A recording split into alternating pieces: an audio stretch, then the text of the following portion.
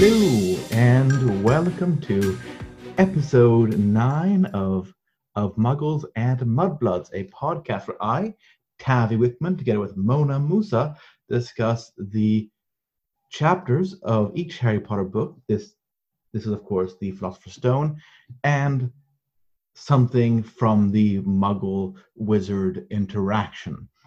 This week we're talking about chapter 9, the Midnight Duel, because Malfoy is a little bitch who wimps out on the challenges he makes. And obviously he can't get Harry in trouble. Harry's not going to get expelled. Expulsion isn't a thing, and they're just lying to these students. They don't do that shit. How do we know that expulsion isn't a thing? Because of all the fucking shit the Weasley twins have gotten up to. Yeah, but they're only pranks. They're not like legit stuff that... They created a fucking swamp in book 5. Yeah, they made a swamp that Umbridge couldn't get rid of, which is the best thing ever, to be fair, but also bit of an issue. Anyway. Yeah, but also the Weasley twins, they've got a reputation, so it's expected out of them. That is Moving on. It's time to do the 30-second recap of the whole chapter that I, again, haven't prepared for, as usual, so we're going to wing it. Which is obviously, I prepare. Ravenclaw. She doesn't. Slytherin, I guess? What? No. Anyway, here we go. Okay, so first of all, in the chapter, Harry's upset by the news that Gryffindors are going to fly with the Slytherins, and he doesn't want to spend time with Malfoy. Madam Hooch leads the class. It goes fine until Neville accidentally breaks his wrist because he goes flying off into the sky without doing anything. Well, he did something. Malfoy notices a magic ball that belongs to Neville. He picks it. It begins to fly around, and then Harry goes up. Draco drops it. Oh god, this is going horribly. Yeah, and Harry ends up catching the ball with like a few feet off the floor magically. McGonagall catches them. And then basically Harry becomes the first year keeper or snitch or whatever it's called for the Gryffindor Quidditch team.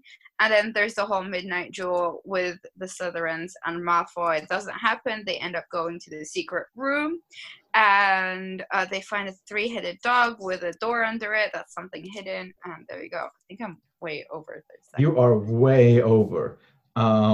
It was over when you said it's going horribly. You didn't get to the end of the Quidditch, the broom, the flying lesson. That's where you got to in 30 seconds.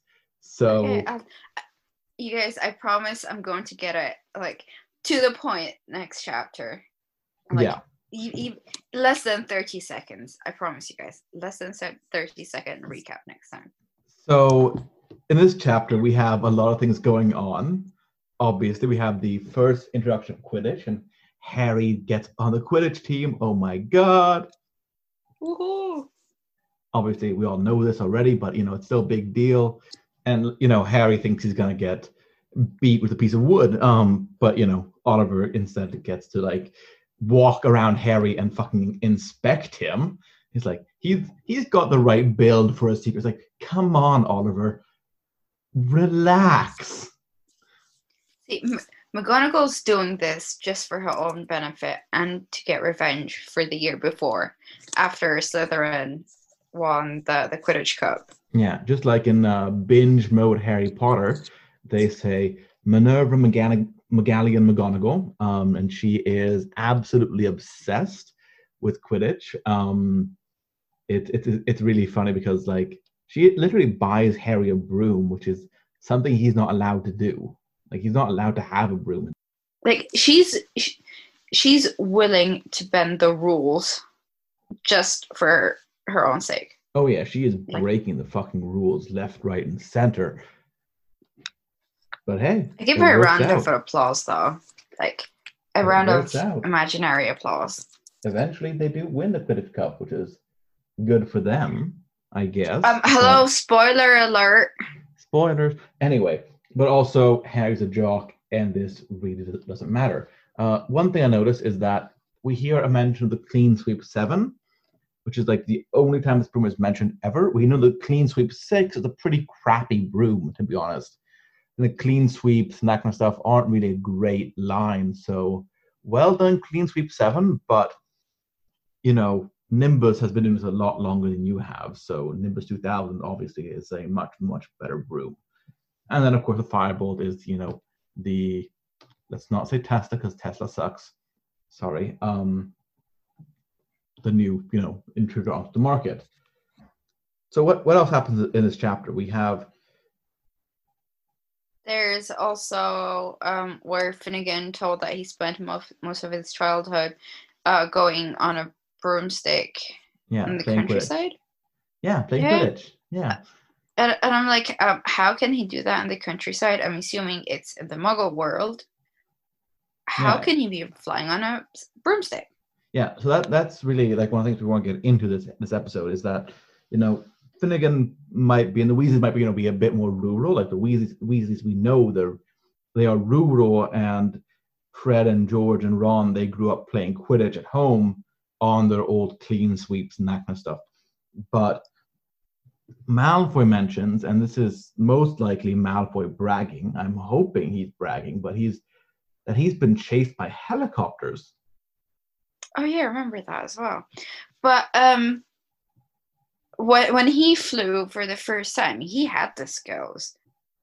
Harry underestimated him, so he's been practicing. Yeah, well, Malfoy has obviously been flying for a long time, but the thing is still that, you know, that is a massive infringement on the international statute of secrecy to fly in Muggle areas and being followed by helicopters. What the fuck? Okay, but to be fair, he could be exaggerating it. Oh yeah, that's most likely what he's doing. He's a bit of a teller of tall tales. He's the boy that cried wolf, quite literally when it comes to his cut from Buckbeak. Right? That I don't remember. I cannot say anything about it. Oh my God, Mike Schubert. Sorry, guys. I love you, Mike. You're great. Great podcast. Anyway. So it's like, it's one of these massive violations of the international statute of secrecy that I find it really hard to ignore now, looking back. It's like, is this the kind of power Lucius Malfoy wields that his son is okay with doing this? Like, does the Ministry of Magic have to send out their Aurors or their Obliviators or their Muggle handling department to obliviate helicopter pilots left, right, and center because wizarding children can't help themselves but fly close to Muggle populations? Or what if he had the invisible cloak and he was flying with it? They do move, especially when you're flying around quickly. Yeah, you can tie it up somehow, use a few hair bands here and there, stick it all together, and you're good to go. Yeah, maybe. But it also brings up the subject of why in the world would wizards and witches ever live in Muggle areas? Like, that seems like a massive inconvenience for them. Oh yeah, that's true.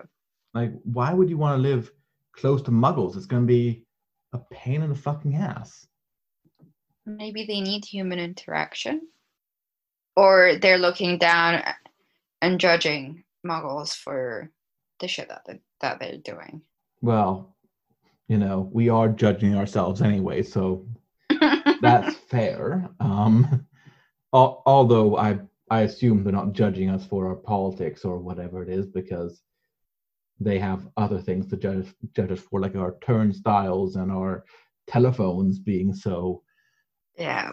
So one thing that also stands out for me here in the books is there's a lot of religious and historical allusions within the Harry Potter books. There's the first Wizarding War is placed in the same year as not the first Wizarding War, sorry. The war with Gellert Grindelwald was placed in the same years as the Second World War, implying some kind of connection there.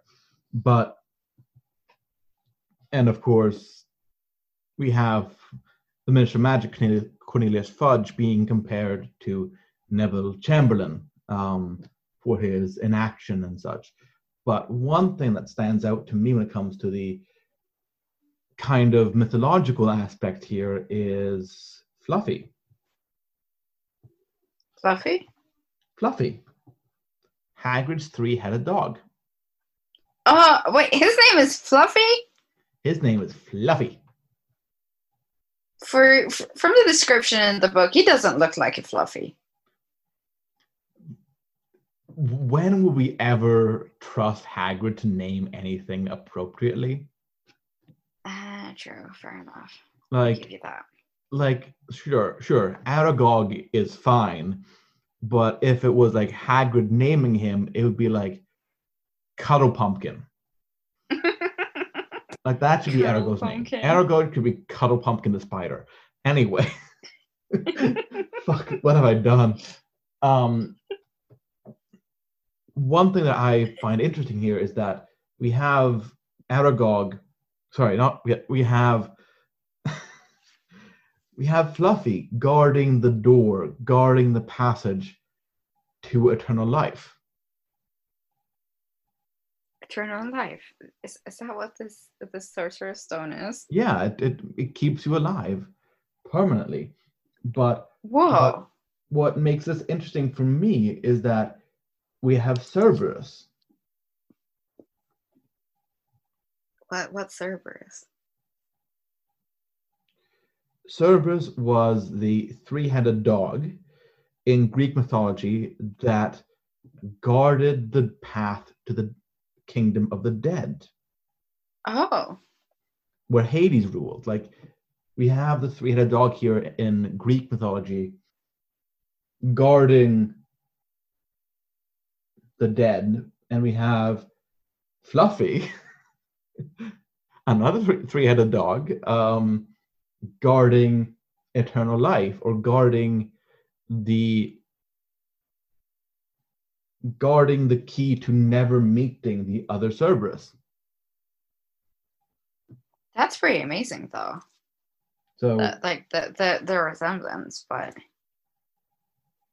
yeah. So I think that's fairly interesting. I'm assuming it's a coincidence, but knowing J.K., a lot of things are assumed to be coincidences and appear not to be, because she ties them in later on, which is one thing I love about these books, to be honest.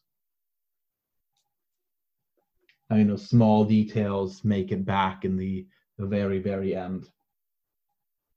Yeah, you need to remind me of that, because I'll probably forget about it. Oh, yeah, yeah. Also, how, Hagrid got duped by, like, I have a three-headed dog for you. Do you want it? Yes, I do. Standard Hagrid. Another thing that kind of illustrates for me the foreshadowing in these books is when Harry and Ron first go to this midnight duel with Malfoy. Hermione waits up and catches them in the act. Right? And we have at the same time in the next book, or not the next book, but later on in this book, we have Neville doing the exact same thing to Harry, Ron, and Hermione. Waiting up and trying to stop them.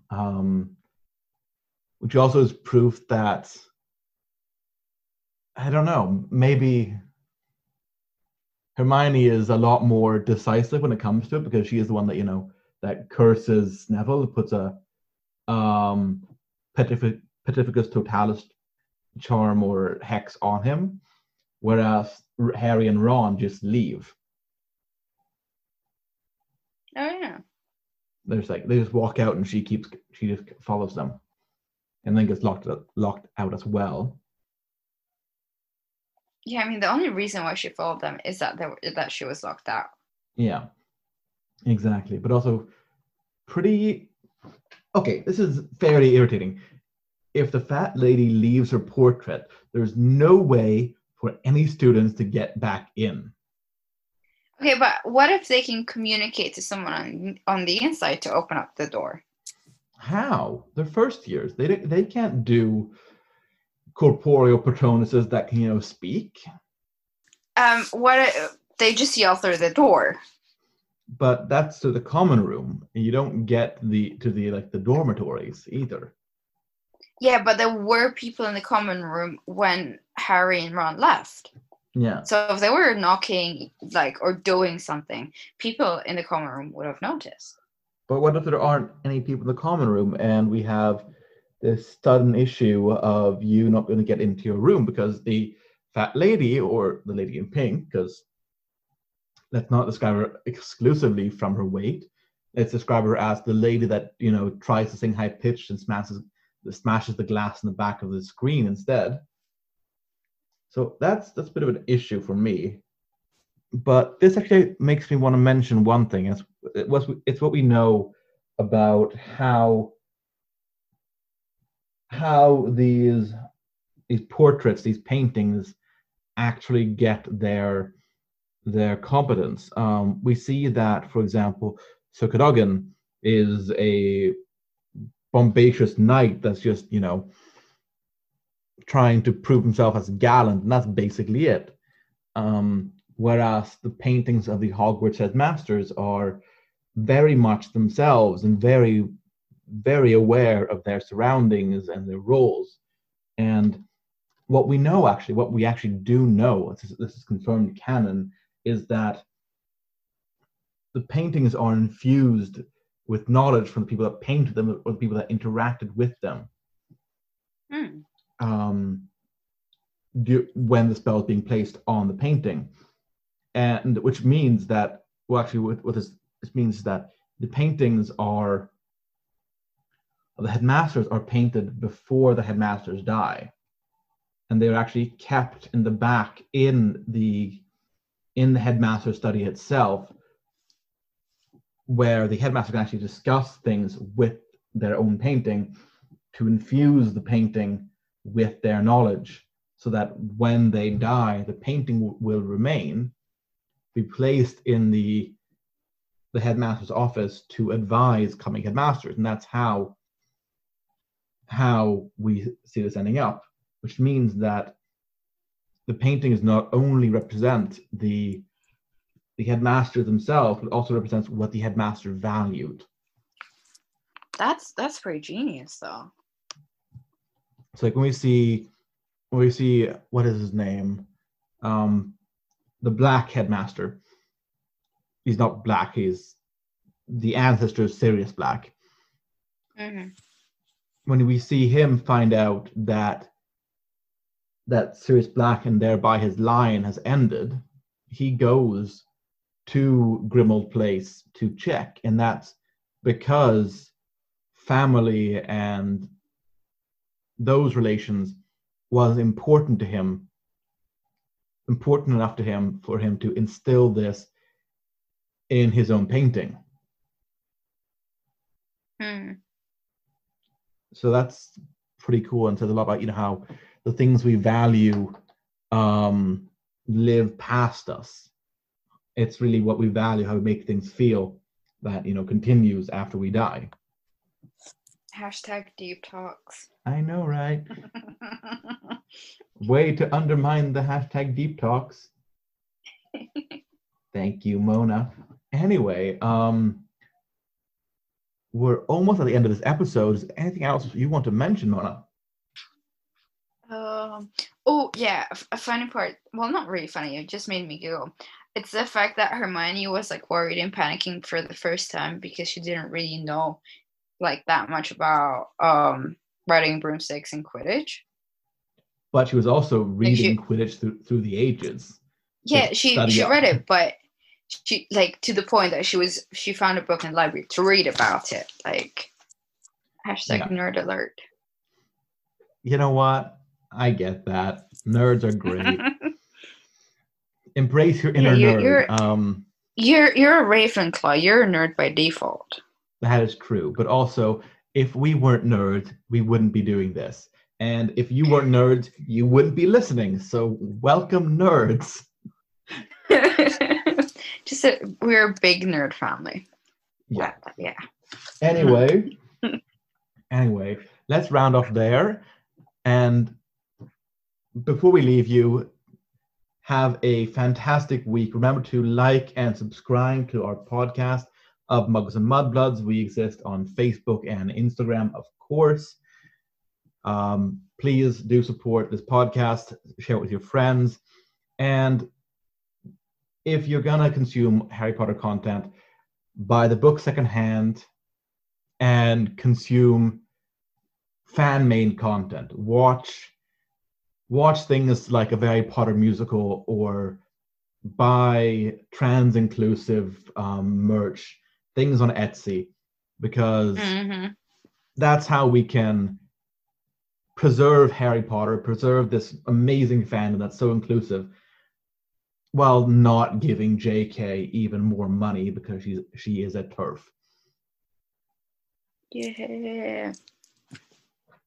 Anyway, we're going to be sharing some more about this. There's a crash course on how to separate the fandom and your Harry Potter enjoyment from JK and her economic interest. So, for example, don't go onto Wizarding World because Wizarding World does generate ad revenue for JK.